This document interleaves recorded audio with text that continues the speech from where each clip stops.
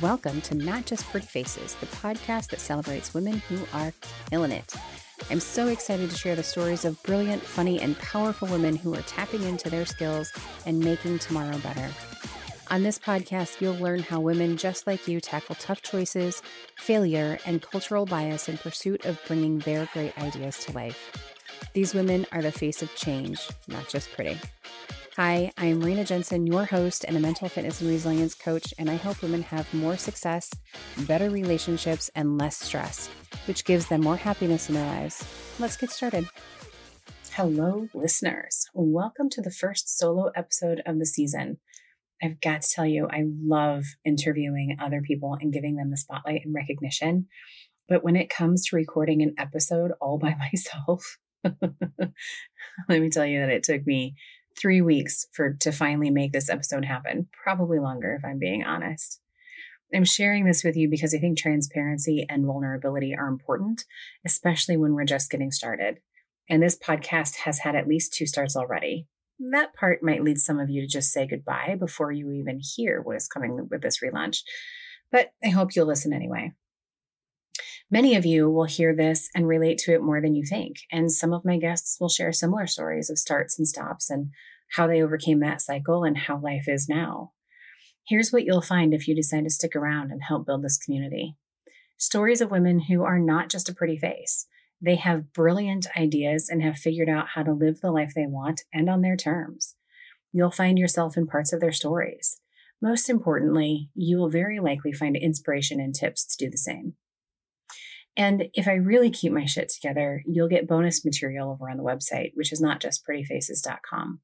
That might lead you on occasion to my coaching website, renajensen.com, because sometimes those materials will overlap and it makes sense in my brain to keep them in one spot so I'm not overwhelmed and you aren't wondering what's happening if you see the same thing in both places.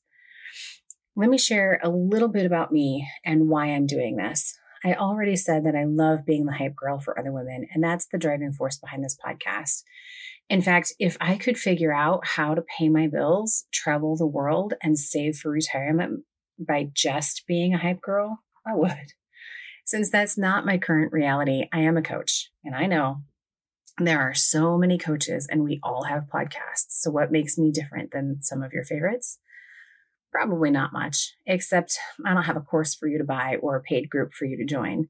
Most of my clients are in person, although I can and do work virtually with people.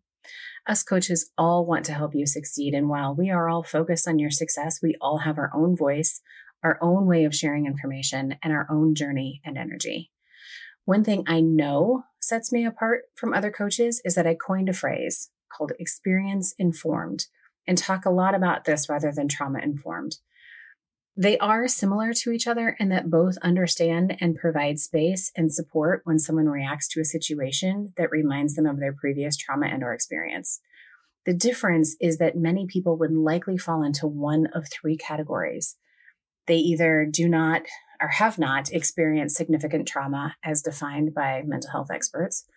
They don't realize they have experienced trauma, or they deny that what they have experienced was trauma. I fell into the second category and did not know that I had experienced trauma and therefore did not understand why I wasn't normal.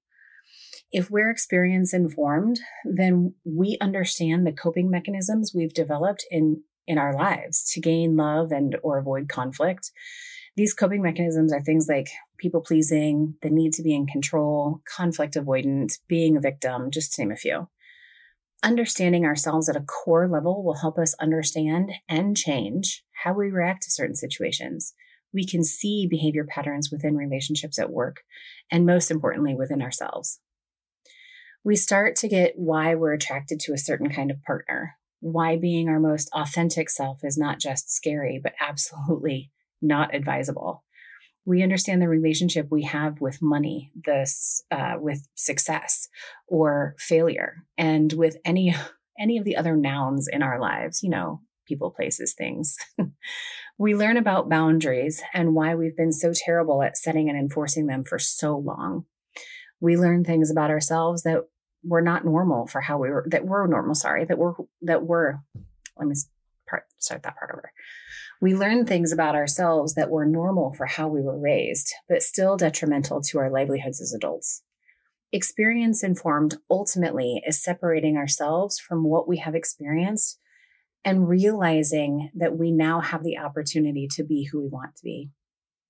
It's important to note that these coping mechanisms live in our subconscious. And Carl Jung said, until you make the unconscious conscious, it will rule your life and you will call it fate. The level which with that is true is astounding. I need to tell you a little story about an allergy I had to red wine. So even a sip, and a lot of people have an allergy to red wine. People say it's because of the tannins in the red wine. But I wasn't convinced because I didn't have any reaction to anything else that had tannins in it, the same way that I did to red wine. And in doing the work that I do with PsychK, I did something called a reaction balance. That's not the right term, but it's the only thing that I can think of at the moment. And during that balance session, I was taken back to a time when I was, I don't know, maybe 12 or 13. And I was at my aunt's house with my whole family, and my aunt was drinking a glass of red wine. And I innocently at the time did not know what it was and asked her if I could have a sip. So she gave me a sip. And as I was handing the glass back to my aunt, my father walked in, and he was livid. He was so angry at both of us that he yelled at my aunt and said, "Did you just give my daughter alcohol?" And was furious. Oh my gosh, furious. And of course, he was also mad at me because I was the one that had taken a sip. So fast forward to adulthood, I have an allergy to red wine. I balanced that memory, that moment in time that red wine taught me not to drink it because it would cause me to get in trouble. And now that I have balanced that, I don't have that allergy to red wine. In fact, I now prefer red wine over any other kind of wine. Anyway, that's how powerful our subconscious is. An event that lasted less than a minute impacted me in such a way that my body reacted by giving me migraines to even a sip of red wine. So what does that mean for everything else? That's the question, right? All right. I think I've talked long enough for this episode. I hope you have already learned something and found this interesting. Till next time. Thank you, everybody, for listening today. If you were inspired by this episode, would you do me a favor and let me know? Go over to Apple Podcasts and leave a review or share this episode. This helps us spread the word, and we get to continue sharing the stories that help bring your own ideas to life. Until next time, bye.